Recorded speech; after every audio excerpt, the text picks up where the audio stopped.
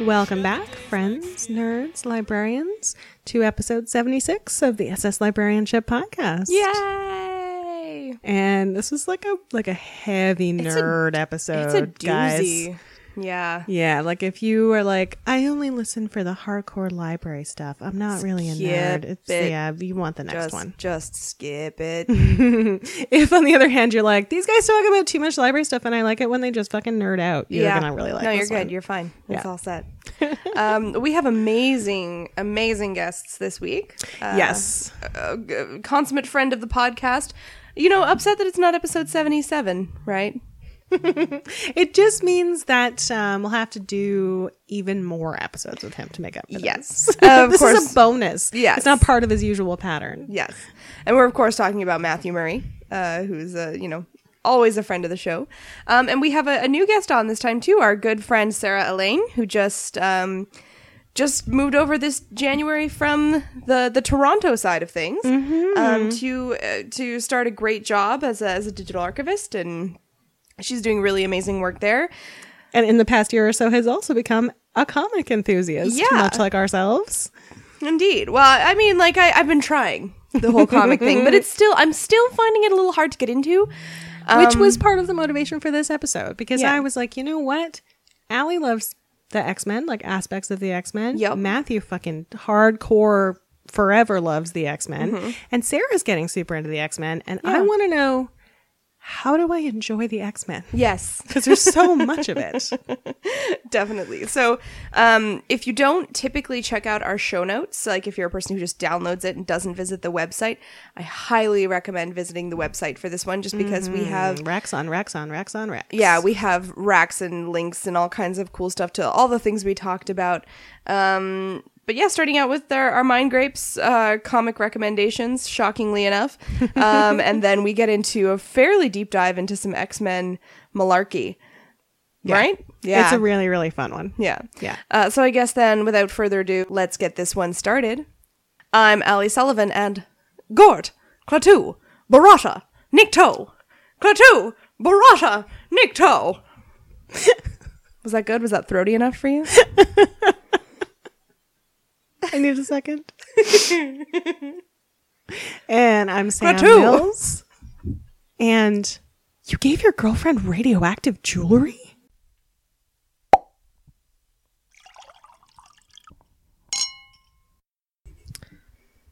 So, Allie, Yeah. what is on your Mind Grapes? Well, I've been something that's kind of, I guess it's a little bit topical. I've been binge listening to a podcast that has not a small amount of Black Girl magic in it. I've been listening. I kind of binge listened to Two Dope Queens. It's really awesome. It's Jessica Williams from The Daily Show, and I'm sold. You don't have to say anything else. yeah, and Phoebe Robinson, who's another Black Girl Magic comedian, and it's their comedy show that they put on at the Bell House in Brooklyn every so often. It's a regular show that they do, and so they started recording it and putting it online. So you get some comedy bits from stand-up comedians. They have, they do have some white guys on there, but they also have like a nice concentration of like women and people of color. So that's also really great. But it's also just them talking for a while as well. Like even on the stage, like the two of them will just like shoot the shit for like 10 minutes before the episodes, like before they bring the comedians out. So it's really, really funny. And they always talk about super inappropriate stuff. Like, very explicitly sexual. Like they do a whole thing about butt sex, and like it's just completely ridiculous and super funny. And so like Phoebe is single and Jessica's in a relationship, or a relation as they would call it. They shorten a lot of words in a way that would make John crazy. Kids these days. Yeah, kids these days. Did you know that Jessica Williams is like 25? She's amazing. She's like a baby. Yeah. Yes, kids. So, but Phoebe Robinson's older. Phoebe's in her 30s. So it's just really funny, them talking about their lives. And Phoebe has a book coming out soon that I really want to read. I think it's called like No You Can't Touch My Hair and Other Things We Have to Tell White People. And she's also starting a podcast called So Many White Guys, where she's going to be interviewing like women and people of color comedians about their Interesting. experience. So, yeah. So is this? Do you know if this is connected at all to Jay Willie's new show? Because apparently No. she has a new show coming. No, I think Two Dope Queens has actually been a show that's been going on without being recorded for quite a while. And I think that eventually it came into their into their view that maybe they should be recording this and putting it out as a podcast. So, yeah, so it was it's really, really good. It's really, really funny. The comedians are really good. At one of my favorite points, they have Paul Scheer come out because they are trying to determine whether or not Lenny Kravitz is hot. And Yeah, the connection so is he's like kind of acting as arbitrator because Phoebe thinks that Lenny Kravitz is hot, and Jessica Williams just thinks that he's creepy. I was just gonna say, like, he totally does walk that line. Yeah, I have no idea what he looks like now. Like, Yeah. I can't imagine him past like Did you the year see the 2000 Hunger or- Games Games? movies? Oh yeah. I saw the first one. Yeah, he was He was in Cinna. right. He's in the first one. I He was don't her wardrobe remember. guy. Okay. if we say so. What does it say about Lenny Kravitz that I know better what Zoe Kravitz looks like at this point in life? His daughter is more relevant He's to the cultural gracefully giving zeitgeist. way to the next generation. But it's a really, really funny sort of like this is the only reason they bring out Paul Scheer. Like, he's not doing a stand-up bit or anything. It's just him trying to arbitrate this conversation and trying to Wait, determine. is it the same conversation every time? No. Okay. This is just like one bit that I especially liked. Oh. But like, there's lots of other comedy bits that are really, really funny on there. It So, it would be kind of hilarious if they had the same debate every week. yeah. It would definitely go How through that do we still feel at Lenny Kravitz? Where are we at with our Lenny Kravitz? like since last week. Yeah. Has he increased or decreased in hotness? Yes. That's exactly right. Idea for a new segment. Just an entire podcast, really.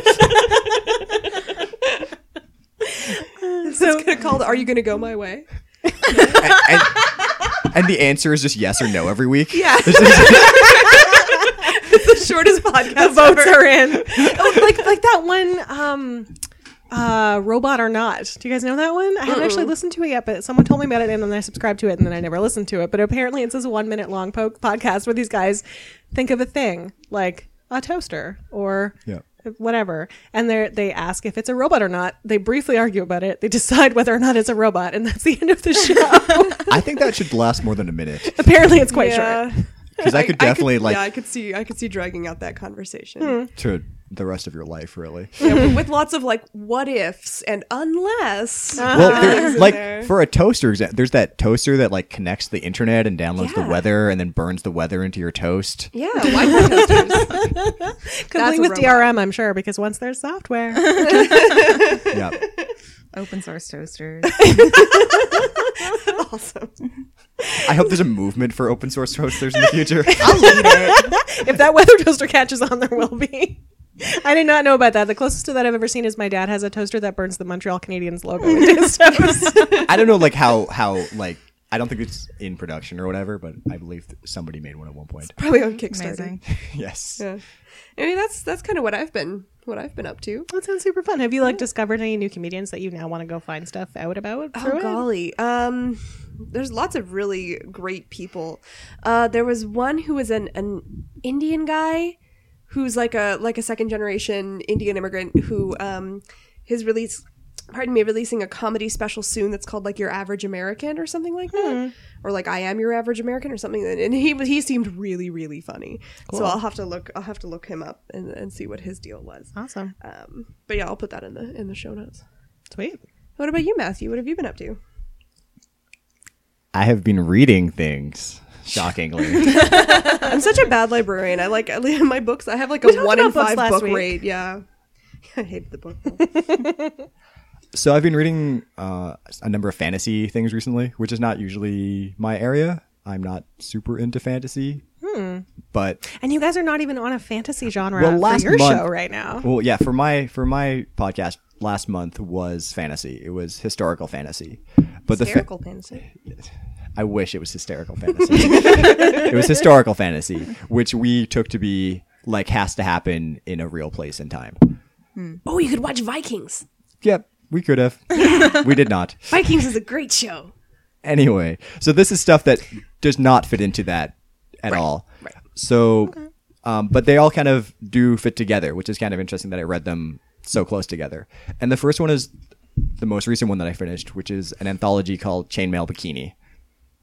And this is actually more about it was a Kickstarter graphic novel anthology last year, and it was all female creators talking about their experiences with gaming. Okay. And so a lot of it is like video gaming, but also playing RPGs and LARPing, and there's a little bit of like board games and card games and stuff in there as well. And it was really like some of the people or creators that I've heard of and know, and some of the stuff was really good, and other stuff was like not. But like that's any anthology that you were ever going to read. Yeah. And the thing I took out of most of this was, oh my gosh, the gaming community is awful. Yeah, pretty much. Yeah, that's about right. And I know it's not awful everywhere. Yeah. And I like to think that I am not part of the awful part. Being aware of the awfulness is probably a good way to Yeah. try and Yeah. check that you're not being part of the awfulness. Absolutely, yeah. But I know that it's still like a major problem out there for anyone that's basically not a straight white male playing Yeah. games. Well, I mean, like, I'm a big gamer. I play tons and tons of video games, but I don't play online anything You until were saying Overwatch. that was like a point of Yeah. anxiety around Overwatch for you. Yeah, I mean, like, that was a huge point of anxiety is, like, am I going to get, rape threats from a 13-year-old in Minnesota? Like, that's something that I just, like, in my life don't want to deal with. Yep. So, the fact that I have shielded myself from certain points of gaming and from certain things that I'm sure would be super fun. Yeah, no, I definitely protect myself in that way. And that's something I've really been enjoying about Overwatch is, I've been playing with friends, which is one way to get around that. And the other is that, like I said, on PlayStation 4, the voice chat feature really isn't used very much, which is a nice thing because I wonder how much of its abandonment has to do with these kinds of issues. yeah, well, I know on PC the voice chat is a much more common feature to be used, and I mean it is helpful because like you can coordinate your assault efforts, which is important when you're playing these kind of capture the flaggy style games. But yeah, no, like I'm interested to read that because my experience of the gaming community is so insular because I've isolated myself in that way because that's how I protect myself. I don't want to be part of that. I've read stuff online recently, especially about just the toxic RPG community that exists. Oh, sure. And just like there's people that shouldn't interact with anybody being horrible to other people that want to start playing these games. Yeah. Or not even want to start, but like have played them for years and are really knowledgeable and just they are just ignored and their knowledge is like people say it's nothing, which Yeah. is stupid and awful. People are the worst. So other things, And that's quite recent. That just came out. I think it came out last year. I'm not sure exactly. I just picked it up recently from a library. So, which I was actually kind of confused about because it was a Kickstarter graphic novel. And I'm like, is this even available from distributors? Like, how did this library even get this? I don't know. Maybe it was like a donation or something. It could, yeah, maybe it was. Or like, but I like to think that the library is like going on Kickstarter and buying certain things. Which That'd be cool. The next time I'm in a meeting with our selections librarians, I'm so going to ask about that. Awesome. Because I can see some of them are pretty hip. Yeah. I think you really should be doing this. Like, libraries should be looking at that stuff because some of them you're never going to get anywhere any other way. Like, Yeah. they're never available through It's another distributors. aspect of self-publishing almost. Yeah. And like, especially for comics, self-publishing has been something that's been around for decades and is like well respected, So, yeah. So the second thing, which I'll just mention briefly, was I think it's called Vixen's Keep, which is a weird fantasy LARP furry graphic novel. That is some specificity It right there. is. So it was from, and I'm only bringing this up because it was talking about some of the same things. It came out originally in the 80s and early 90s as in LARPing newsletters that were aimed at females. And it was about encouraging females to participate in LARPing. And the comic was fiction, but it was all about like a female fighting school that would train female fighters to fight better. And it was interesting to see like, because the exact same things that were in this comic were also in Chainmail Bikini, and Right. like the exact same stories about LARPing and females, not many females fighting in stuff and having their contributions discouraged and stuff. Yeah. So It's a bit depressing. So the third thing Pick us up, Matthew. was Rat Queens Volume 3. Are you familiar with Rat Queens? I am Only familiar with kind of Rat through Queens. you and Anna also talking about it. So Rat Queens is a fantasy comic that is about female fantasy characters. It's like very D&D, but they're also really kind of modern-ish. Yeah. And like horrible people. It's like Seinfeld, but they're like rat people. And there's a lot more swearing and drug use than in sure. Seinfeld. Well, yeah. Well, they couldn't do that in Network in the 90s. Although I am kind of amused by the idea of a Seinfeld role, like one of the characters is doing drugs all the time. Because Kramer wasn't. Not on screen. So I read Volume 3 of this, and Volume 1 I loved, and Volume 2 I also liked. Volume 3 is definitely not as good. It's unfortunate. It went on hiatus, one's never actually, as just good. after this. So Volume 3, which collected like issues 11 to 15, came out, and then issue 16 came out, and then it stopped. Oh, okay. And the writer said basically that the artist just wasn't working out, because this is the third artist that he's had in the book. There were a lot of issues. I don't really want to go into them, but there was problems with the original artist who had to go away. Ah. oh dear. And the book has never really recovered from that, which is really kind of disappointing because the original artist had to go away, there wasn't really, the writer didn't really have a choice in that. And he's tried to continue it, and he said that he wants to do more, Yeah. but he's like taking a break. He wants to find the right artist this time. That makes sense. And because the art was fine, but it didn't fit the quality that I had found from the first couple of volumes, which was too bad. Yeah. It's always disappointing. Yeah. But So like the writing was relatively consistent, but the I feel the writing, just like wasn't there? it's hard to say, because I'm like, I found some of the writing not as good. And like the guy is like, well, this writing this became a lot harder because of all the outside things that were affecting me about doing this. I'm like, okay, yeah, that's definitely understandable. But it's hard to say if the writing is not as good in this, or if the art is making the writing not seem as good. Like, is the storytelling not clear because the writer did not make it as clear, or is it because the artist is not doing what the writer asked them to do? I always wonder that, because I'm not a huge comic reader, but I do read some, and I always wonder to what extent that balance matters. I'm sure it's enormous. It is, yes, it is. Yeah. And you can have writers that are capable of having a story that works no matter how terrible the artist.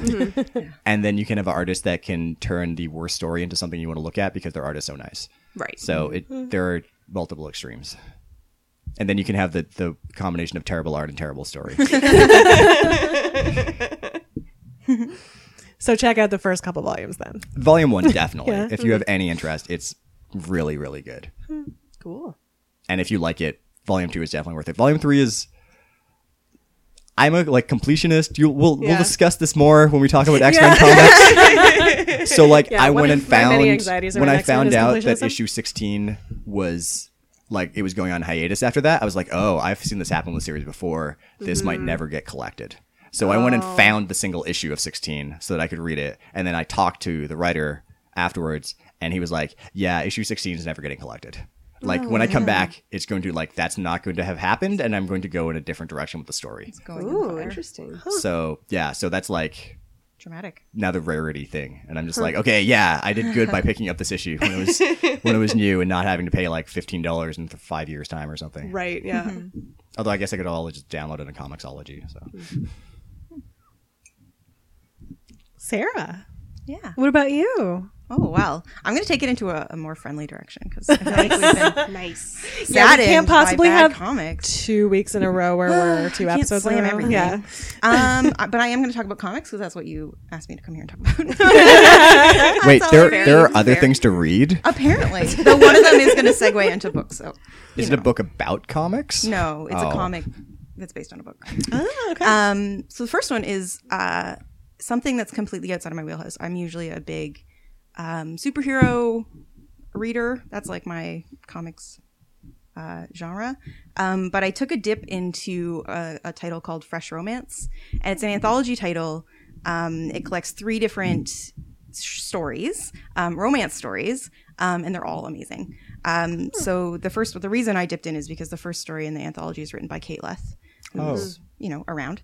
It's called School Spirit, and it's about, as far as I can tell, through 4 issues, 4 kids who are trying to convince their parents that they are all like normal kids in like normal heterosexual relationships, but then 2 of the girls are lesbians and maybe some of them are poly, and I'm not 100% sure on the interactions there. They're all teens, they're in high school, and also one of them is magic, I'm pretty sure. Nice. Which is pretty great. The second story is written by Kate. I'm just gonna. I always find it so weird whenever I see Kate Leth's name around, because like I got her one of her early jobs, doing, like because she used to work in Strange Adventures in Halifax, and I lived there, and I would like buy comics from her, and then one day she was saying it's like, oh yeah, like she had gotten something published somewhere, I can't remember, and she's like, oh yeah, my next step is, I think she'd gotten something in Lock and Key, maybe in that, like as a backup strip, and she's like, oh yeah, my next step is Luther Strode, like I can't remember the exact the Legend of Luther Strode or something like that.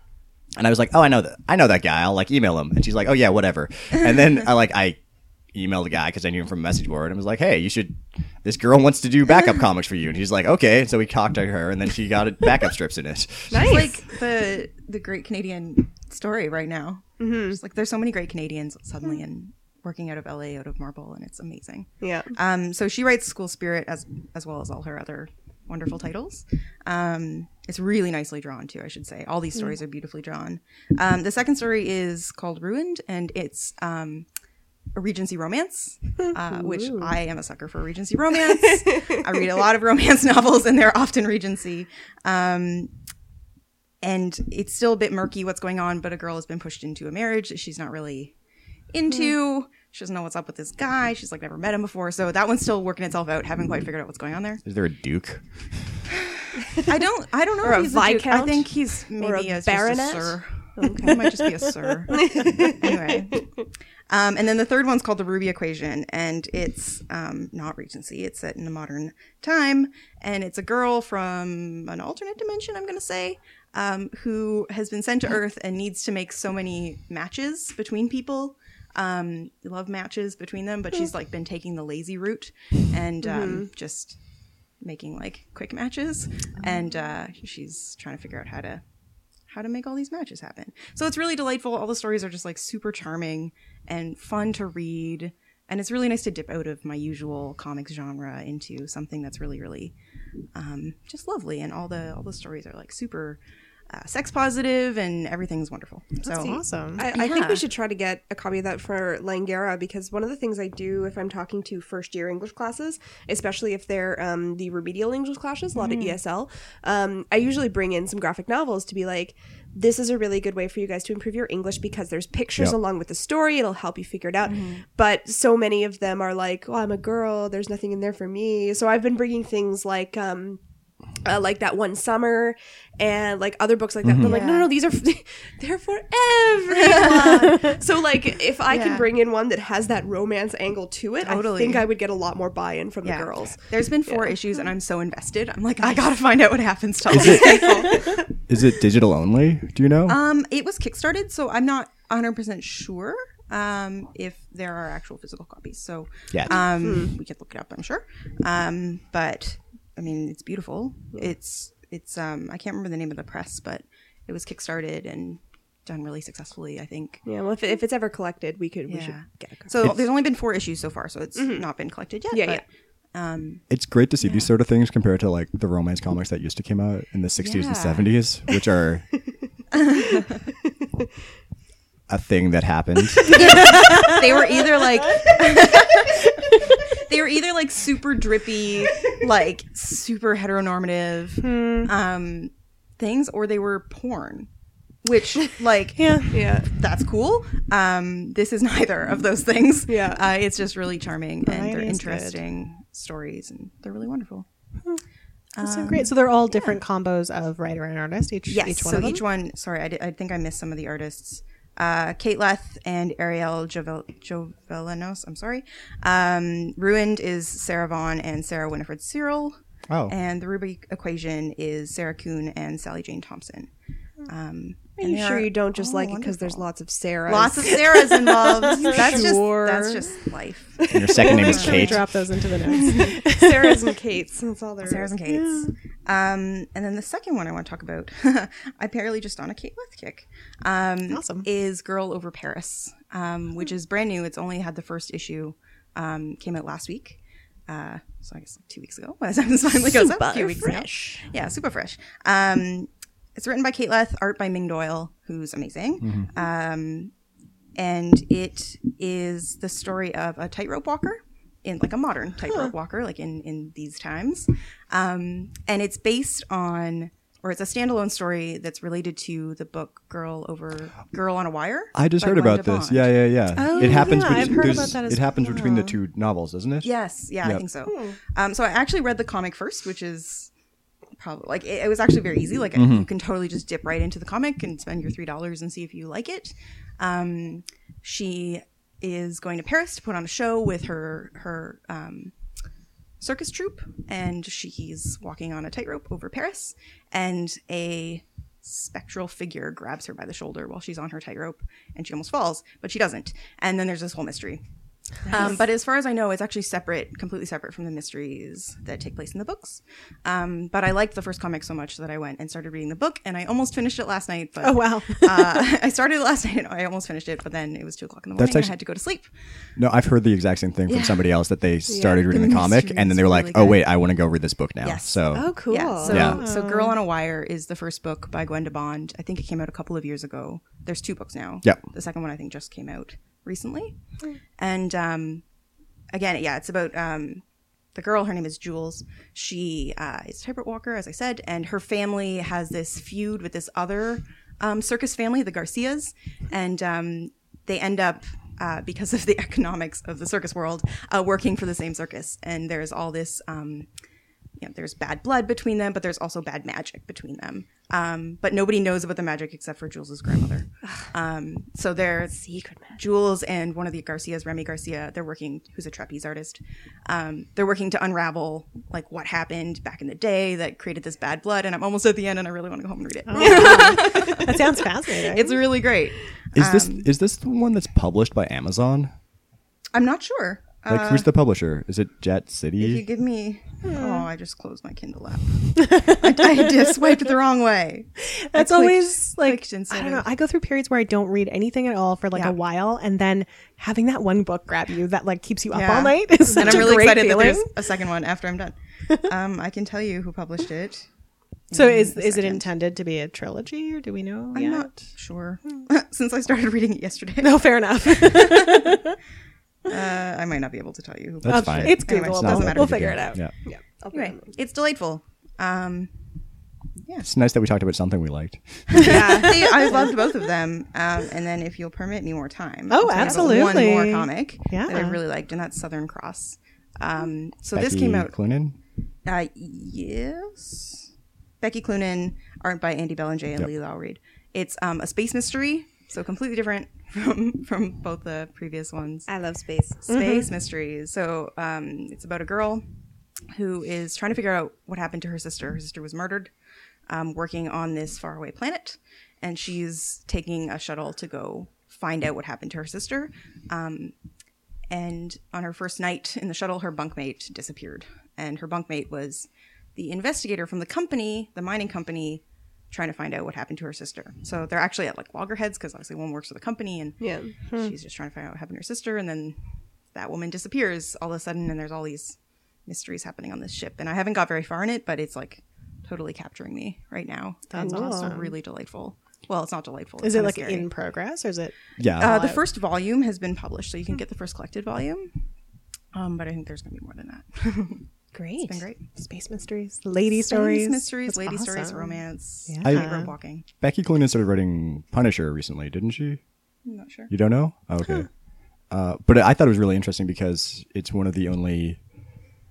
It seemed like she was one of the only female creators writing a male character for Marvel or DC. Not just a male character, but Punisher. Yeah. who's Yeah, like- male, like Yeah. Has her male happened, character. I think once before ever. So Wow. Yeah. That's awesome. Sam, Cred. Take us home, Sam. If that's wrong, just edit it out, please. I you always assume we edit. really carefully edit all the inaccuracies out every I'm time. very happy about that. Yesterday, I was looking for cooking shows on Netflix. There's not that many. There's really not that many on Canadian Netflix. There's a couple of the like sort of like documentary-ish ones. You but- get like well, the Chef's that's Table on what I Netflix. ended Yeah, up yeah. getting into. So, I'm not a big like reality TV watcher in general. Partially just because I don't have a lot of access to that kind of stuff because no cable. But also it's never been really super my cup of tea. I like things that take me away. But on the plane on the way back from Ontario last month, I caught an episode of I think it was like Chopped Junior or something like that, and it was actually really entertaining because they weren't super mean to the contestants because they were kids, and then the like combos of ingredients and the time limits were really like entertaining and whatever. So I was looking for things like that, and of course I didn't find them because Canadian Netflix, but I found Cooked by Michael Pollan, and it's fascinating. I'm only 2 episodes in, but I'm really enjoying it. So Michael Pollan's the like in defense of food guy, eat food, not too much, mostly plants. And he wrote this new book called Cooked, which I have not read yet, but it's divided into basically 4 parts of the history of humans and cooking. And the episodes of the show are also divided into 4 parts, and he's done them through like elements as both direct descriptions and metaphors around cooking. So there's fire, water, I think I might have air, watched and the first earth. episode of this. Yeah. Seen it. Yeah. Yeah, it was really entertaining. The fire one especially was just super, super well done. Yeah. And had so much about the interconnections between human development, like as a species when we first sort of became human and not ape, and the connection of that to cooking, and this speculation about like Homo erectus wandering through the remains of a forest fire and finding cooked meat and being like, this is way Delicious. easier and also delicious. Yeah. And sort of going from there. So he talks about fire as the very beginning of cooking. One of the really fascinating parts, and I cannot remember the name of the tribe, but I'll drop it in the notes, is there's a tribe, I want to say in Australia or possibly New Zealand, of people indigenous to that area who actually had no contact with other civilizations until like the 1960s. I think That would have been And- Australia. Australia, yeah. And so I guess it would have been the Australian government was like looking for a place to do missile testing and like picked this patch of the desert. And then nobody's somebody there. was like, Smart. maybe we should go check and see if anyone's there. And fire it missiles turned at out these it. people were there living off like of the land hanging the same out. way they had for 10,000 years. Thing. And one of the women, sorry, go ahead. I was reading about some of these people, like maybe not this exact group, but similar ones. And the last few people, when they finally found out about civilization and came into it, like they'd had relatives that had disappeared and gone off and lived in town. And they were pissed at them. They were like, why didn't you come back and find us? This is so much easier than living in the desert. Well, no. Aside from the straddling 2 worlds part of it, the other thing he does that's really interesting with the exploration of this group is talk about so a lot of them, most of them now sort of live in town, but only for part of their lives, and usually most weekends, instead of going to church like everyone else does, they head back out onto this land, which through the last 30 years has been taken away from them and then finally given back. Australia, just like Canada, not a great record about these things. But they go back and they sort of live off the land for, a couple of days and teach young people in their tribe how to do these things. And he uses it as an exploration of like the difference between men and women and risk versus reward in like hunting and finding food and preparing food. And there's these great sequences with a woman who was part of that initial group that was discovered. She was already an adult at that point, and now she's like 80-ish. They actually don't know. And her little group of women going out and like, every day that they're out there, they take their sticks and they poke at like lizard burrows, and they pretty much always bring back like at least one lizard for everybody to cook and eat. And then the men go out and they Yay. try to try to hunt these much bigger, more like difficult to capture game. Lizards. And often they come back, turkeys and things. Often they come back empty-handed. but that's just the way it goes for them. And then once in a while, they'll bring back something big. And so there's also killing this a lizard's connection not of like, considered like yeah, that's women's work. killing, dismembering, Every and cooking culture a lizard. has its women's Yeah. work. Yeah. I was eating breakfast during the lizard part. That was a mistake. But it was fascinating. I think though that you have, to go back to what you said earlier, I think you have a really great hit idea for a show though, which is the one where you make children cry. What? Cook this lizard. Oh my gosh, definitely. Actually, you know what? 8-year-old Allie probably totally would have gone and caught and eaten a lizard. Like, Oh yeah. in Arizona, I totally would have done that. But you'd have won that episode. Yeah. Survivor, but with children. I spent Take this lizard and these Pop-Tarts. You have 10 minutes. I spent a portion of my summers when I was a child in the States, and our neighbors at the cottage owned a pig farm. And the pigs were raised for meat. And so you got quite close to the pigs that then disappeared at the end of the summer. So I'm very immune. I feel like we could have a real competition, Allie. We could, last two finalists. No qualms. I'm so glad that you mentioned pigs, because that was the other really entertaining part of the first episode, which I'm sure you remember too, is so it's intercut with interviews with Pollan, where sometimes he's reading from his book, sometimes he's just talking about certain aspects of the history of this type of sort of more primitive cooking. They go through the South and talk about like Southern barbecue and spend some time with a pit master there who's like roasting a whole pig. And they also talk to I don't remember his name, but the kind of crazy guy who used to work for Microsoft and is now like a molecular chef. We'll find his name. Oh, is he British? No. No. Anyway, they talked to him also, and he actually had he often comes off as really pretentious, but he had some interesting things to say about like actually flavor coming from chemical compounds in wood and, you know, cherry wood actually smelling like cherries and all of this.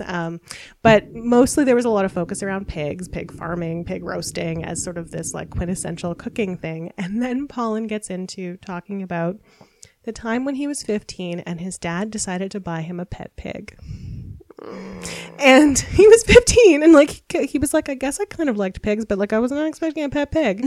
So they named the pig at the behest of his father Kosher. And then sounds like a, and this like a tells you something contrarian. about how Michael Pollan grew up, but they were summering at Martha's Vineyard. With the pig. Of course they were. And he had the pig with him, and he tells the story like he's feeding the pig and the pig is eating and he's feeding the pig, and suddenly he has this 200-pound pig on his hands, Yeah. which he cannot take back to like 83rd and Madison or whatever in like Manhattan. And James Taylor, the singer, has a property nearby and also owns a pig, Mona. The song Mona is about this pig. James Taylor has a song about this pig.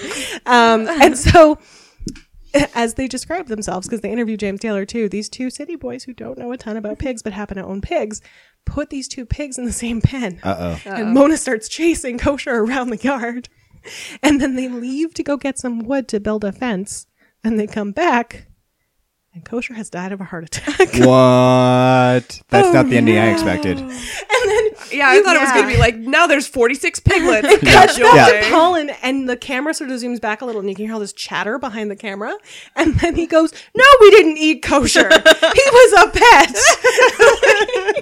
So anyway, this is all just to say that it's really fascinating because it goes into a lot of the history and like anthropology around cooking and humans, but also tells these really interesting sort of personal stories too.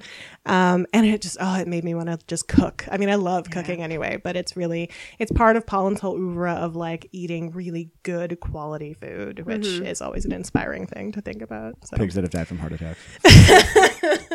Yeah, I don't know about that one. Well, I really mean, depends on it what would probably- 15-year-old Michael Pollan was feeding that pig. And probably have some good marbling and some good fatty tissue if it died of a heart attack. Anyway, I highly recommend checking it out. I've watched the second one too, but I haven't gotten any further than that. Great. We've all been very busy. So let's talk about X-Men.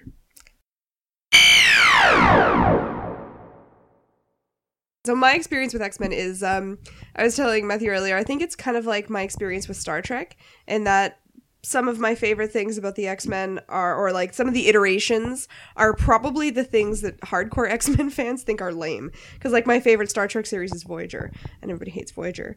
But like, you know, my entry to X-Men was when I was like 11, 12, 13 and watching X-Men Evolution. Because they were teenagers and it was awesome, and Rogue was like goth Rogue and it was fantastic. So that was my like entry point. That's where I started with X-Men. And then I watched the movies, and I've read like a couple issues of comics, but I haven't gotten into it that much. So, you know, I really love the X-Men movies. Whenever there's a new one out, I always go see it. And that's kind of where I sit with the X-Men. I'm like a very peripheral fan, but I am interested in getting more into it because it is always something that has been really interesting to me. But like what we're kind of framing this episode around, it's something that is so big and there's so many things that if you are getting into it for the first time, it's really difficult to tell where to start. Yes. Where will be my entry point? So that's you know, something I think both of us would like to uncover. Yeah, I mean, when I pitched this to you guys and I said, come and tell us how to enjoy the X-Men, that's really what I meant, because it can be overwhelming to try to get into something that For sure. is so vast and has been around for so long and is around so since the 60s. obviously so like perpetually And still dozens of different popular and lines. means something to people. So we've already touched on it, but I will tell you again that the way I got into X-Men, I've only been reading X-Men for like a year and a half. I'm a terrible expert for this podcast. It's not about time, it's about depth. Yeah. I was at a bar with a friend of mine and I was complaining I didn't have any podcasts to listen to, and he gave me a whole list of podcasts to listen to. I got all of them, listened to the first episode of a bunch of them, and the one that I liked best was Jay and Miles Explain the X-Men. So Wait, so you say that you read mostly superhero comics, and yet you had never read X-Men comics? no, see what you're okay, maybe there's critical context here. I didn't start reading comics until about 2 years ago. What? Yeah. I've just gone like, Hey, that full means on. you've got a full year hog. on me. Yeah. And that's the thing is, I think, you know, growing up as a girl and in a very conventional environment, comics were never a thing I felt like was for me. So a couple of years ago, when I first realized that I could read them, aka walked into a comic book shop for the first time and nobody told me to get out, it was very liberating. Yeah. And the X-Men is one of those lines that, as you said, it's huge and it's really complicated and people are really, really fanatical about it. But it's also the kind of line that anybody can find a home in. And that's what I like about it. So I tend to gravitate towards like boarding school dramas, romance, soap opera things, and high adventure. And all of that And is it's in kind the of got X-Men. all of that. And it does, depending on where you want to look. So Jay and Miles Explain the X-Men is, it's a very in-depth look at the X-Men, like so in-depth. They cover a couple of issues. I think there's like Maybe. 4 to 6 an episode, like a Yeah. week. Wow. And they're for the history of the X-Men. They started in 1963 with X-Men #1. So they're 115-ish episodes in now. Yep. They're in the mid-80s. I think that they're at the end of the 80s now. The end of the 80s. Yep. And so right now I think they're covering about 5 different lines at a go. So there's X-Men, X-Factor, New Mutants, Excalibur, Wolverine, other miniseries and crossover as they happen. Yeah. So they're covering all of it. And they go into really great detail, not just about the issues, but they also look very critically. Jay is a comics critic, as well as an editor and sometime writer of comics. So they look very critically at sort of the themes that are explored and how the art works. So like things we were talking about earlier, like how art can elevate comics or detract from it, that kind of thing. But it's also a lot of fun. I don't want to make it sound like it's like some like terrible, dreary criticism look can completely into. be fun. Honestly, my one criticism of the show is that they are too positive. They seem to love almost everything. Yeah. And like some of the things they talk about being great, I'm like, no, that was a terrible garbage series. See, but I mean, you're that's not where we going to differ do because I tend 115 to episodes of a thing without. I tend to be extremely positive about everything too. So I'm good with it. I am not. I tend to gravitate between those two with properties that I really love. I mean, anybody who's heard me say anything about Star Trek Into Darkness, God, please don't get her started again. which I will not. you. I recently had a very healthy debate about it on Facebook with someone who's out of my system for right now. I feel like what I really want you guys to read are the Star Trek X-Men crossover comics. I've actually seen not And- the comics. There and are novel. some novels. Yep. I feel like I've read one of those in my It was- youth of reading every single Star Trek novel that there ever was. Like early/mid 90s yeah, and totally, Next Generation. Totally, I remember that book Yep. cover real like closely. wonderful. So I've been reading comics for like actually reading comics for maybe a year, so less than you, and I've also really enjoyed the recent spate of Marvel movies, and so that's been a big reason why I decided to like try Marvel Unlimited and try reading some different comic runs, and I read Civil War and all of that. I remember watching the X-Men cartoon in the like early 90s and enjoying it, not in any great. kind of like I didn't watch it regularly or anything like that, but I remember enjoying it whenever, and I knew who all the characters were because of that. We watched a lot of Spider-Man too. Like we watched a lot of the cartoon versions of Marvel, and then the movies started, and I think I was like just exactly the right age for that first X-Men movie. Like I was like 17 or something when it came out, and it was so much fun. And the second one was super fun too, and then the third one was so bad, and then he managed to come back and fix it. It was a different person though, wasn't It was a it? different person. No, it was No, it First was, Class was a different director. but he was involved in the story. I can't remember his name now. Bryan Singer. Singer. I Thank think you. he was not involved with First Class. Was he not No. involved in First Class at all? No, he wasn't involved in Interesting. And then he was Okay. brought back for He Days was- of Future he was Past. brought See, back this for is Days why of I Future brought And him Past. then in here to teach me about Apocalypse. stuff. So I think the trilogies go the same way. They're like good, not so great, terrible. Oh, It's time, disagree. right? Yeah, also, I have- also disagree a little. I haven't even seen Apocalypse, so I'm just I basing it think with that. I was so actually never seen it. fascinated by the way they managed to turn it around and also like inject some cool time travel stuff in there, and that really got my attention because I love time travel stories. So I really enjoyed Apocalypse. I came out of the theater going, this was amazing. What is everyone talking about? I had a lot of fun at that movie. My criticism of it is that it was like too much for one movie. Yeah. I really would have liked to see the teen story on one side, and then think- like the actual apocalypse story like over here. Yeah, and I don't actually care about my the big problem with story. Apocalypse is I was like, what does he want? Why is he evil? Survival of the fittest. Yeah, to be a god. No, he wants people I to be bought the that best. as a big cartoony blockbuster It's concept. also- Can we wants talk to- about how much of a shame it is to put Oscar Isaac in that face? What a waste of his face. and it messes his voice a little too. Yeah. So yeah, bad. it's Yeah. weird. But that's all sort the of my- teens were like amazing. Yeah. I loved Yes, them all. very well Although cast. Sophie Turner. Turner's American accent is atrocious. It didn't distract me. It didn't distract me. Oh god, either. that kind of stuff just distract. I'm a weirdo, maybe I don't know, but like bad accent work distracts me so much. I loved the girl who played Storm. Yeah, she Yeah, was great. I like was who awesome. played I wanna- Nightcrawler. Yeah, I want to see more of them. Nightcrawler's my fave. Mine too. I think the problem is there's so many X-Men characters and stuff that like they can't put it all in a movie. Yeah, Yeah. it was a lot to jam into one movie. But going back Have to you guys seen? Speaking of watching We're gonna X-Men talk it stuff, crossways yeah. Before we this even get into whole it, episode. have you seen the fan music videos that people have made? like the Dazzler ones? Dazzler and Leela Cheney. Yeah. They're wow. so Taylor good. Swift They're conversation. amazing. Yeah.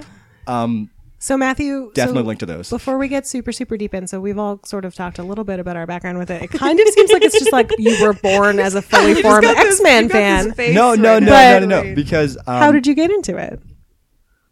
so I've been reading comics since the 1980s, Mm-hmm. which is a lot longer than any of you guys have. Uh-huh. I started reading X-Men only after my gateway was actually the early 90s cartoon as well. And I loved it. And then I was buying comics from like drugstore magazine racks, and then my gateway in was an issue of Excalibur, which was the like UK X-Men team that Warren Ellis wrote. And that then led okay. into know the that next name. month. I was like, okay, I need to know what happens next. And this was like the first time that I like wanted to know what happened next in another comic. And I went to the comic book shop, and that was the month that Age of Apocalypse launched, which was this giant crossover where they replaced all of the X-Men books with an alternate reality version of all of them for 4 months.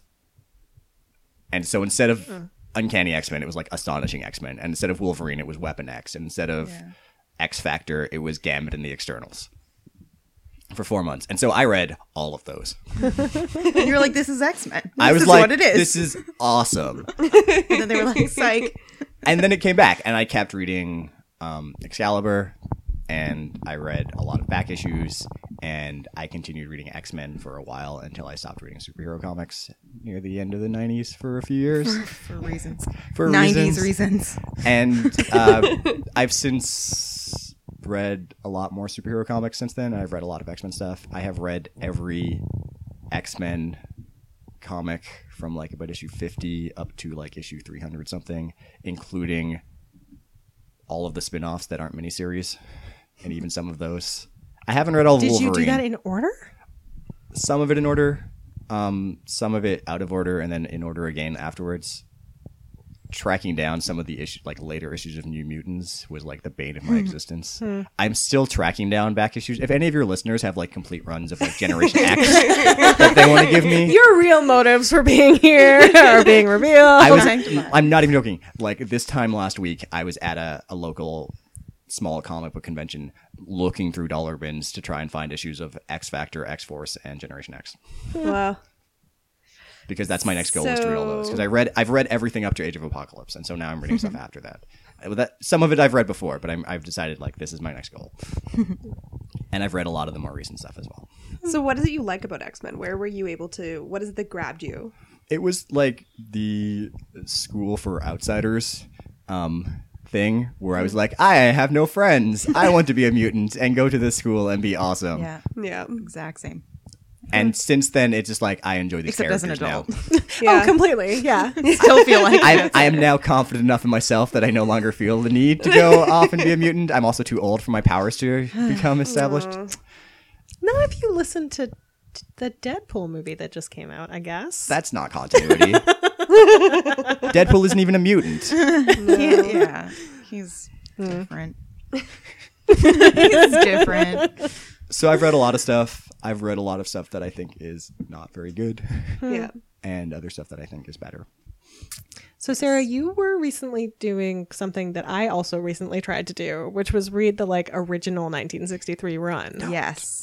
You know, no, How was disagree. that? I enjoyed it, but more in like a those were some times kind of way. I feel like that was some of our initial Twitter bonding was like over Professor X being a creeper. He's awful. Like sort of in love with Jean, and she's like 15 years old. Like But it's so at inappropriate. the same time, like every male character in They those didn't comics really know what else to do is with her. awful. Because like I've read like all of like most Fantastic Four up to like issue 100 something or whatever, and like Reed Richards is awful the same way. Like he's just a terrible person. Yeah, I went through a few of But those. it's as I also was reading the fascinating to original run. read the non-Marvel stuff that was coming out at the same time.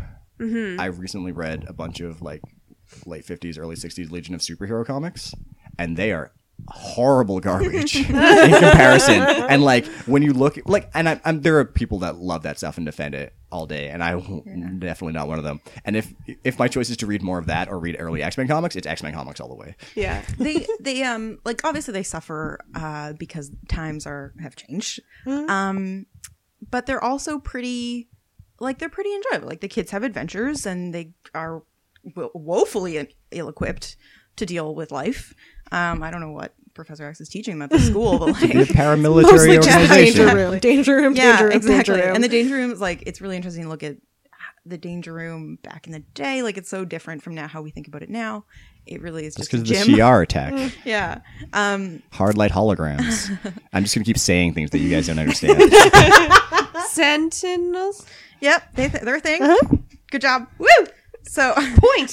So they've been collected into some trades. So you can go buy early like trades of the early X-Men comics, and I have the first 2 volumes of the Masterworks, which is the fancy version. fancy versions. So I got them used on Amazon, and so it worked pretty well. But if you are interested in sort of early team formation and the boarding school stuff, which is definitely where I love the place that I really like, I highly recommend X-Men Season 1. So this is recent. It was published in 2012. But it goes back and sort of reworks those early comics. So it's Dennis Hopeless writing, it's Jamie McKelvey drawing the art, so it's beautiful.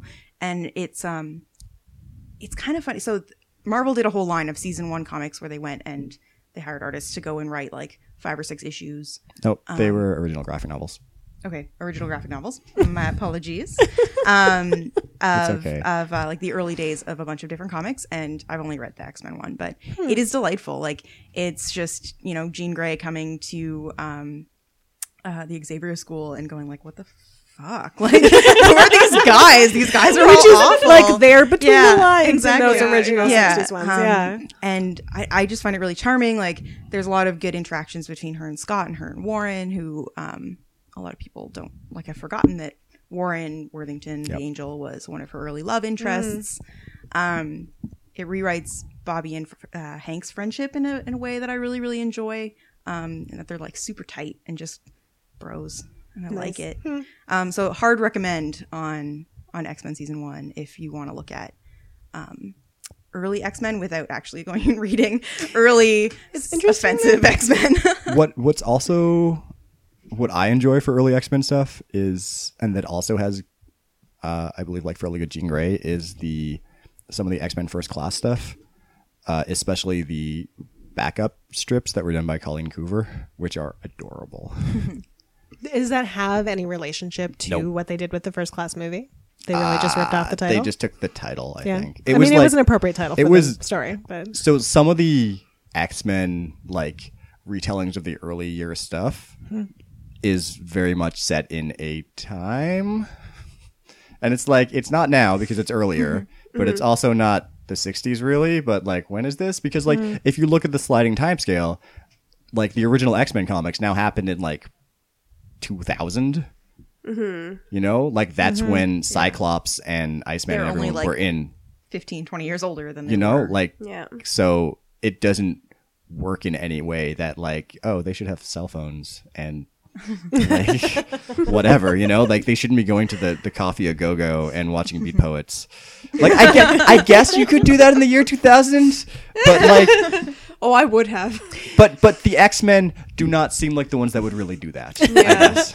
Just Bobby. one way to, like, especially as someone who doesn't read a lot of comics and doesn't have a lot of like the comics vernacular, like one way to look at all these different runs is to look at them as alternate universes, right? So I don't know, maybe it works that way. That's kind of what it's becoming more and more, I feel, is that with the constant relaunches with new number ones for new writers that come on, is that they're dealing with them more as like an individual writer's take. And while there is continuity between like one writer to the next, it seems like there's somewhat less of that than there were. It's like everyone earlier. is like a relaunch, Yeah.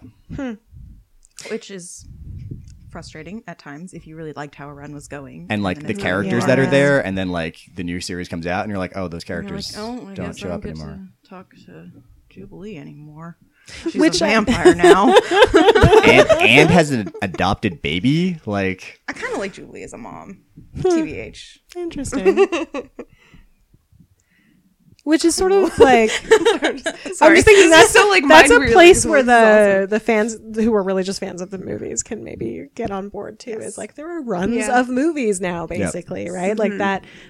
I feel like that's maybe that switch was a little easier for people who are already, especially like you, Matthew, who are already versed in like things end and then they get restarted, and that's just how comics work. the thing is that sometimes I see people get so excited about the movies, and I just don't care. Yeah. Like, I'll see some of them, but like I haven't seen X-Men Apocalypse, and like maybe I'll watch it on DVD for a year from now, and it's just like whatever. But then I will continue to read like 90s X-Men comics or like new X-Men comics, and What was the place of the movies for you, Sarah? Like, I mean, I'm guessing that you watched a lot of them before you started reading the comics. Oh yeah, like I Yeah. started watching them like when they first. Yeah. Like I've seen them all like In the theaters. Well, I saw one, maybe. I think I had never seen 3. I'm really bad at titles. I Good don't for just remember you. them, and I had not seen the Wolverine ones before I rewatched the whole suite of them a couple of weeks ago. Yeah, the only one that I didn't see in theaters was the second Wolverine one, which was actually pretty good. Is that the It's one where alright. it's the future? No, it's The one samurai in one, isn't Japan. it? The samurai one. So if you don't mind, like severe Orientalism, Yeah. but I mean story wise, I thought that X-Men was are okay. so terrible Yeah, for they're that really bad. sometimes. There's Yeah. some they really just keep going to Japan. problematic None of them are Japanese. characters.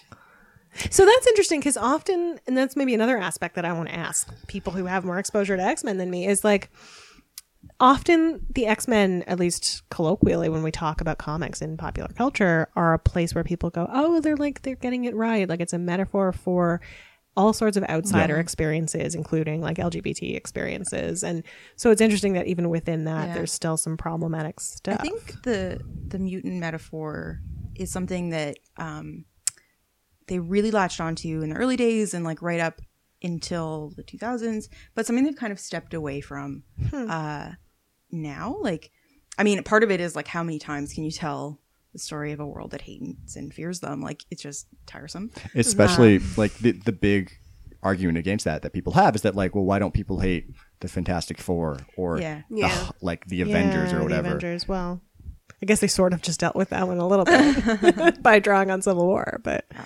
and it's something I or think the they've Inhumans. Stepped, it's something they've stepped away from a bit, and I think that's probably a good thing.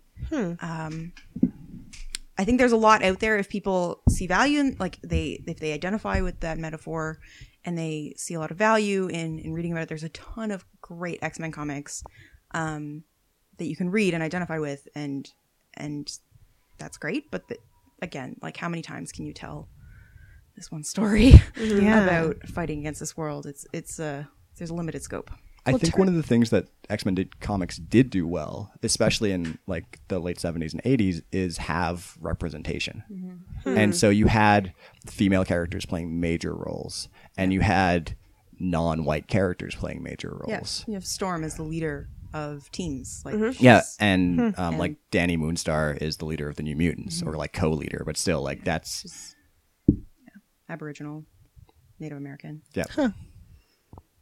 So it was more than just a metaphor. No, it was more than a real metaphor. And like representation. it's like Chris Claremont, who was writing the stuff through the 70s and 80s, like seemed to make an effort to include like female characters and have them be at the forefront and have them have powers. And like I'm not saying he never made missteps, but like overall he did. It's come a long way from like 1963. Our maid is taking the day off, so Jean Grey has to cook dinner for the boys. Like that legitimately think I happens. got that I'm not far. even. Oh, it legitimately happens. I'm just like Jean should just trick them all into believing they've had dinner. Oh man, that would have been good. Would have required a different writer, I think. So speaking of the first roster of women, someone I found fascinating in those early comics too is Wanda. Wanda Maximoff. Yeah. So one of the weirdly, and I feel like it's kind of the same with Matthew's like childhood experience of reading these alternate runs right away. One of the first big runs that I read of Marvel, other than Civil War, was House of M. Which I really enjoyed, but it was sort of a weird introduction to all of these characters because it was, like you're saying, Sarah, it was sort of a moment where they were like, we're not just going to keep telling the story of the maligned mutants. And so instead we're going to have Wanda go crazy and change the entire universe so that mutants are on top.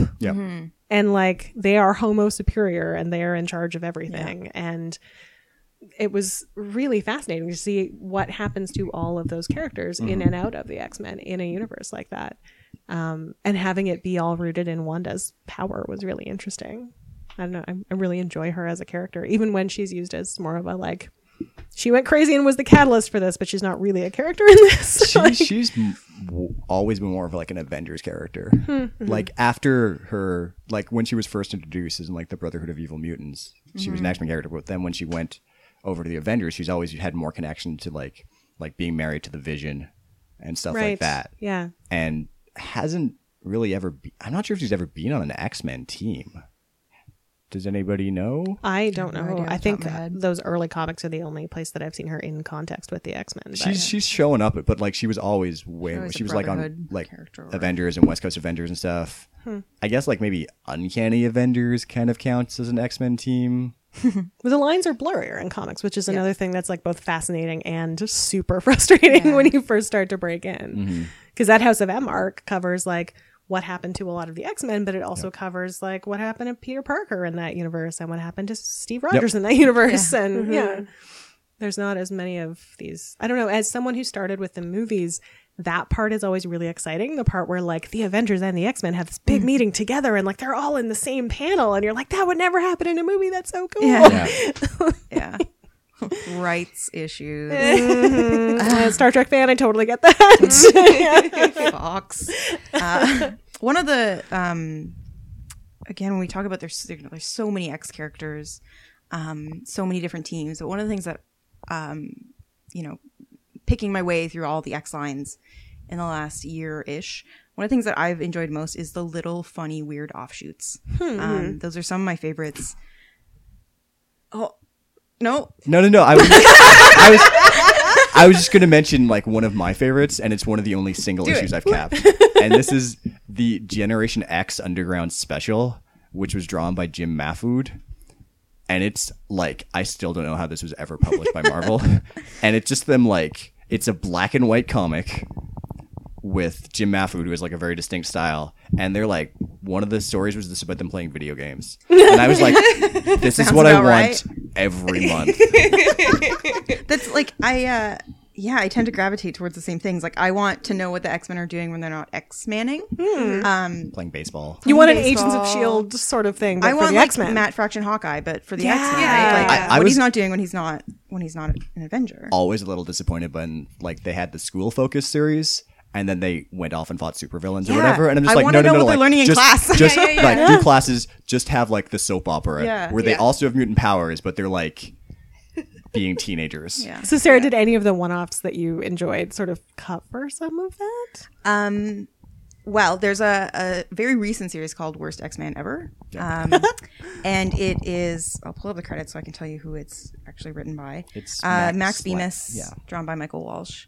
And it's this, it's a short run, like, what, It's five issues? Just a miniseries. Yeah. And that's it. It was never intended to be more than that. And it's about a new kid who comes to the Xavier Institute.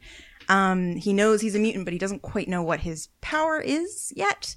So they do some testing and they find out his power is that he can explode Once. That sounds And it's- evolutionarily useful, I guess. Yeah. Because it's Like- like Negasonic Teenage Warhead, but once. Like, but once. He doesn't go back together again. It's really impossible to view these as evolutionary things. Like no, you don't. kind of just have to Where's the ignore that. evolutionary advantage in being able to blow up? On a tribe level. Or maybe. like, some of them are just like are being incapable of breeding and having children because Yeah. you're a gaseous life form or whatever. Yeah.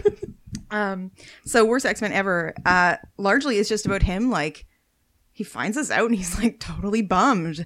And he has to deal with like being at school and like everybody knowing that that's his power. And at the end, he, spoilers, gets to use it in a very heroic way, which is nice, but also awful. Yeah. Like, it's extremely sad at the end, but it's also just like, it's funny and charming and it's so well written. You totally get like, if you're 14 years old and you found out that that was your fate, it really captures like how awful that is and how terrible it can be to have these powers. And that doesn't sound like a very charming thing, but I do recommend it. It's sad, but good. there's another character that guy kind of reminds me of, who was, I think his name was Forget Me Not, and his power was that when you weren't looking at him, you forgot he existed. Jeez. And so people like would like find him in the X-Mansion and freak out. And they're like, "What are you doing here? You've broken it." And he's like, No, like I live here. It's cool. Oh, so like your memories of him would not come back when you looked at him. It was just like constant. Oh man. It was, and so he was used like in a couple of like one-off stories, and then in an X-Force run, and it was kind of like tragic, but also amusing. So Yeah. Another, again, a lot of my X-Men reading, I've done some early reading, I've done some 80s reading, and then otherwise I'm like modern. A little bit of Grant Morrison's New run X-Men in the run. early 2000s. It's sort of, that was actually, I think, the first X title I ever started reading. I was just like, that seems, well, actually, Jay and Miles were like, that's a good place to start. And I was like, okay. So I read Yeah, it. I feel like I haven't listened to their podcast yet, but I have gone to their website and Yes, like they've got a started list. a couple of their runs. Yeah. That tells you Yeah. what to read. And season 1 and Grant Morrison's New X-Men are both on there. But another one that I've really enjoyed and is sort of like often the weird stepchild X line is X-Men 92. So this is the X-Men from the 90s like the cartoon. cartoon. Okay. Yeah.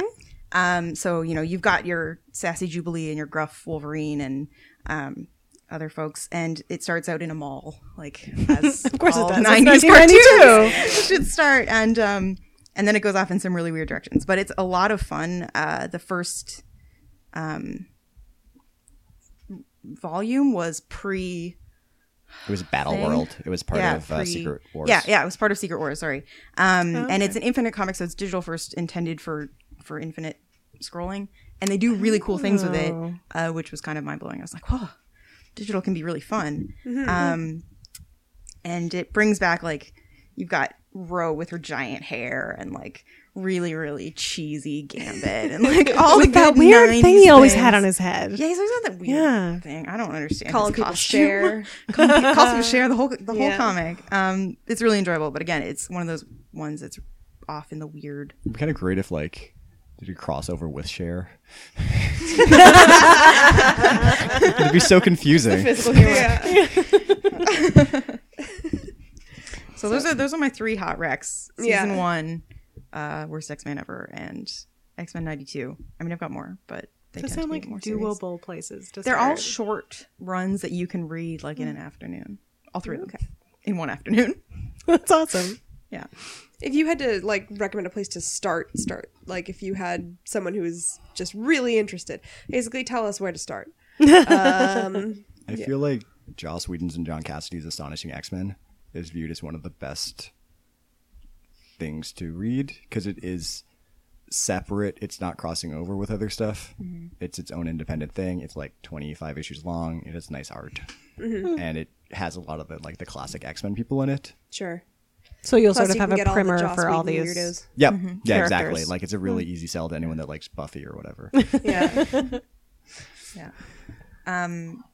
New titles wise, All New Wolverine is just fantastic. That's the one with the teenage girl clone of Wolverine Kinney as Wolverine. Oh, Wolverine. interesting. So Wolverine in current continuity has died. He's dead, and he is ideally, hopefully, not coming back anytime soon. Was this after he showed up in the new Ms. Marvel? When did that happen? Yes, because he was depowered in Ms. Marvel, Okay. and then he died. Ms. Marvel was one of the first comics I ever not- read in the modern era, so I just That's remember him actually- popping in. Ms. Marvel Yeah. is the comic that brought me into comics. Like 2 years ago, I was like, "What? There's a comic about a Pakistani American girl that's Yeah. a superhero? Tell me more." And so I read it, and that's what got me into comics. All New Wolverine is Laura Kinney. She's X-23, so she's actually a clone of Logan Wolverine, and he sort of raised her just a tiny bit. Not really. She was kind of just in a test tube for a long time. Yeah, she was raised by like Yeah. government scientists.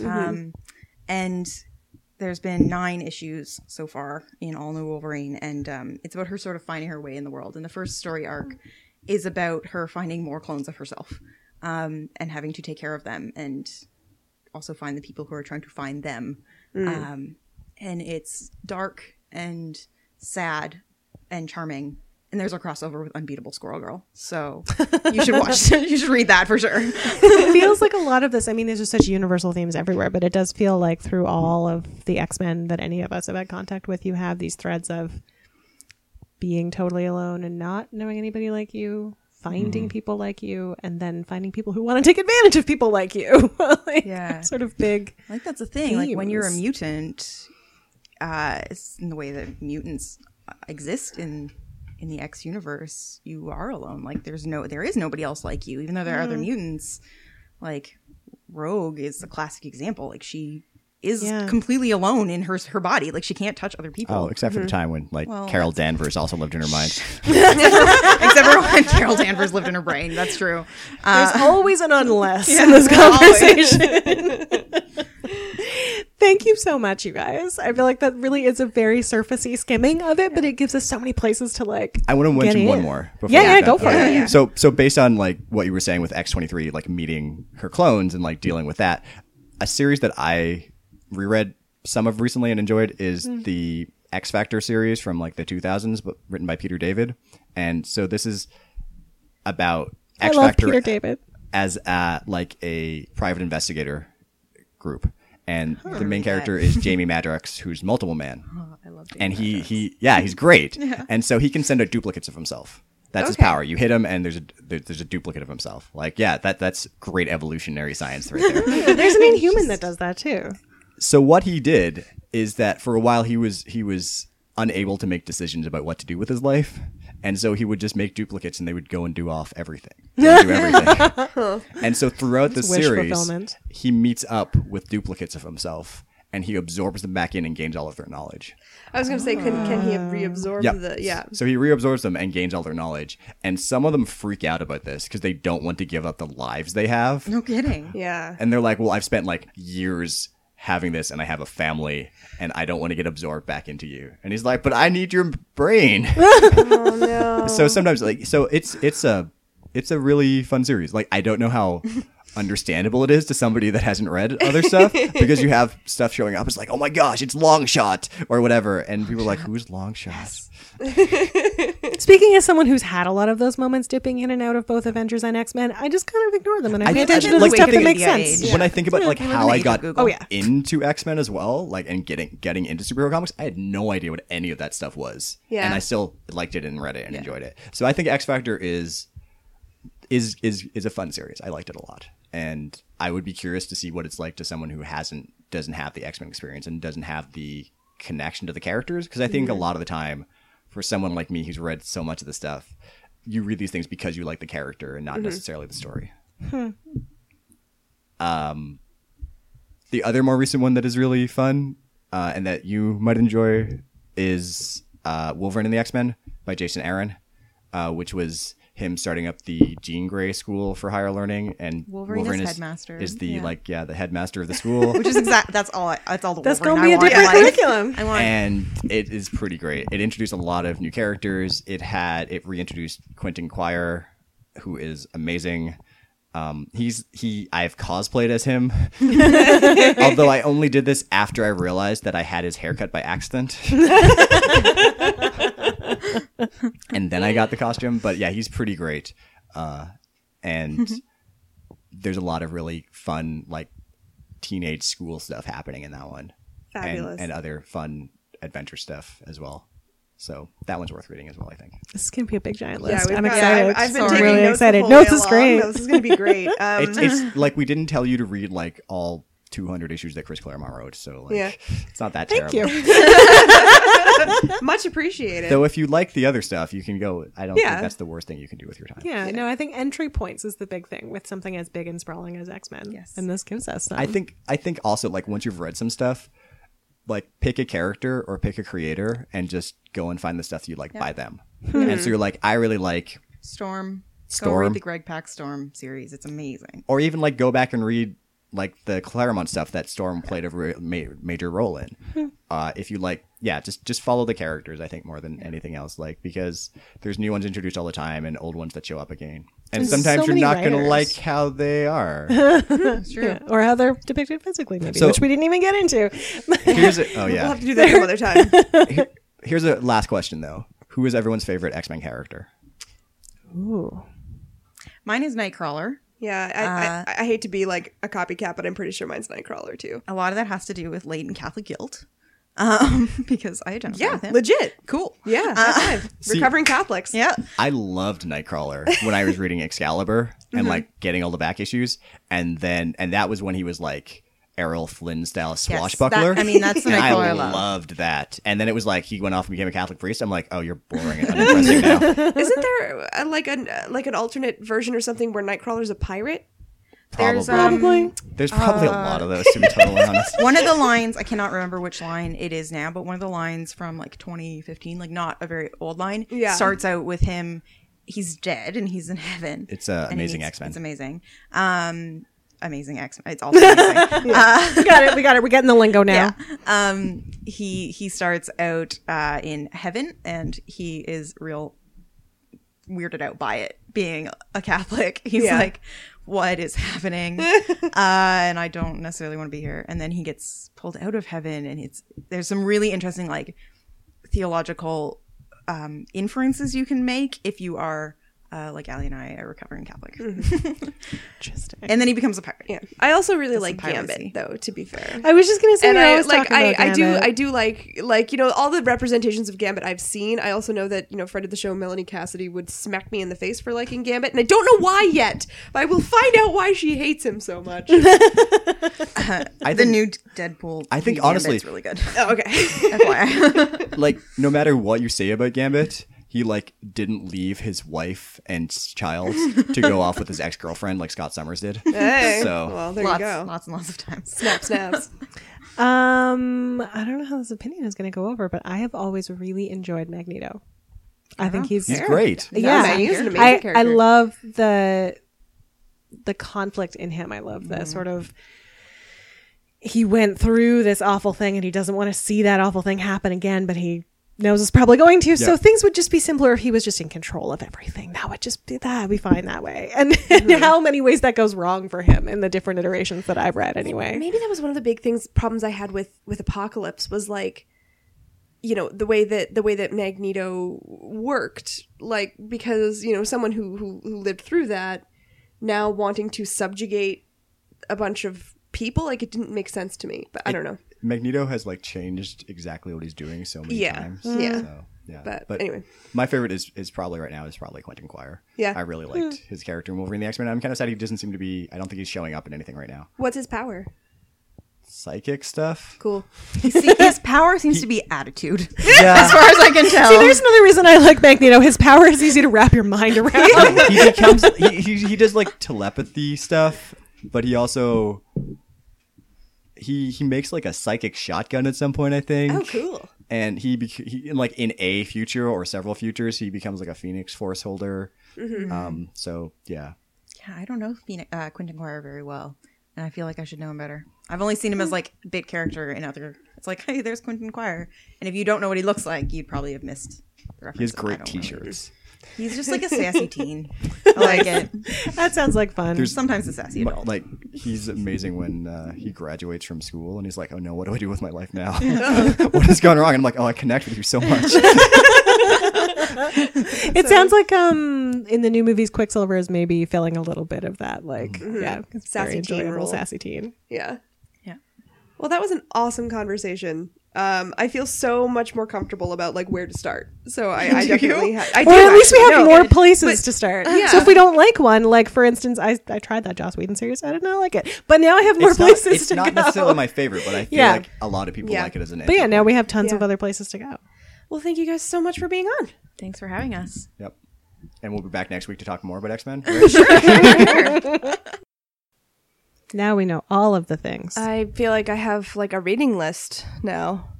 You know, we probably actually only know like 10% of the things after that. Yeah. There's so much things. Oh my gosh. My brain is so very full. There was some interesting discussion on Twitter afterwards about how we, after all that talk about the X-Men and diversity, we kind of Yeah. all picked straight white dudes as our favorite characters. But, you know, you love what you love, and there's nothing inherently evil about straight white dudes, Well, mostly. that's iffy. But tell us who your favorite X-Men is. Yeah. Or where you think people should start if you're into Love the to X-Men. know. Or whether this was at all helpful if you are not into the X-Men. Yeah, because we did just like to talk too. That was also a big part of it. Yeah. But yeah, thank you again to Matthew and Sarah for coming on the show. And like they hadn't actually met before that. So that was like a Yeah. very interesting dynamic too. Yeah. All the X-Men love around the table. If you want to tweet at them about X-Men or library things or archive things, you can find them on Twitter. Sarah is at Archivalistic. And Matthew is at Midnight Library. And that's Midnight NITE. Yes. And we'll link to them in the show notes as well. Yep. A little bit of other fun on Twitter in the last little while. Apparently Tamarack would like us on her karaoke team. Which I did not realize karaoke had teams. For the record, I would like to state that I can actually sing better than I sang in that episode. No, it was pretty cute. It was good. It worked. John, well, you know, Cox I and listened John. back to it and edited the episode, and I still put it in. So Cox and Confidence. Cox and John said he loved the flavor of our Haterade. So, or he says it tasted delicious. So, and yeah, there was Fair definitely enough. some fun talk about like going to karaoke that came out of that. So that Yeah. was super sweet. yeah. And other fun library and SS Librarianship World news. Matthew was also at Comic-Con after he was on with us. Yeah, San Diego Comic-Con. So we are definitely going to drag him back here soon, perhaps Yes. for episode 77 or 88. Yes. And have him tell us all about what it was like to be a librarian at Comic-Con. Yeah. Because he was actually doing like library stuff. Mm-hmm. So that's pretty freaking awesome. Pretty exciting. Yeah. But in the meantime, if people want to find Matthew's previous episodes or anything else about the show, where can they go? Oh, if only there was a place on the internet that had all of that information conveniently co-located and tagged and categorized. Oh, If only we had trained to do such a thing. Oh, wait. Yes, everything's at sslibrarianship.com, guys. You know that by now. Yeah, you can buy a button. You can find all our various social medias. You can send us a message. You can troll through the archives, whatever you would like to do. Yeah, so I guess all that's left is To thank Jonathan Colton for our theme song, Glasses, off the album Artificial Heart. I don't think that album with him and Amy and Ted has dropped yet. I'm No, still waiting. Still waiting. And I mean, I guess we're not going to go on the Joko cruise the coming year, but in cruise news, if you are a sea monkey, they have released some of the guests for next year. Adam Savage is going to be on the boat, so that should be pretty cool. I am just like watching you very carefully right now to make sure you don't say McElroy's, because then I might have to like reconsider not going next year. No, not having anything about the McElroys yet, but you know, we should just have him a Bim Bam cruise, but like just get a boat in like Cole Harbor, you know, like invite them up, be like, it's gonna be a big thing, and it'll be like, you know, you and me. We'll be and- like, you guys enjoyed Vancouver. yes. People give you poutine potato chips. yeah, right. It's the boat. Justin got cruise. stuck with $40 Canadian for like 6 months after that. It was Yeah. super fun. It's all good. Nothing like ending the episode by alienating 90% of our audience. Well, you know, we try.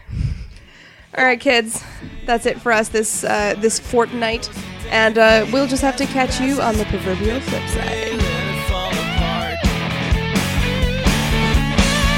So much to say, I forget to start. There goes the day, fading as it passes. Forget the pain, let it fall apart. It's okay, I like you in glasses.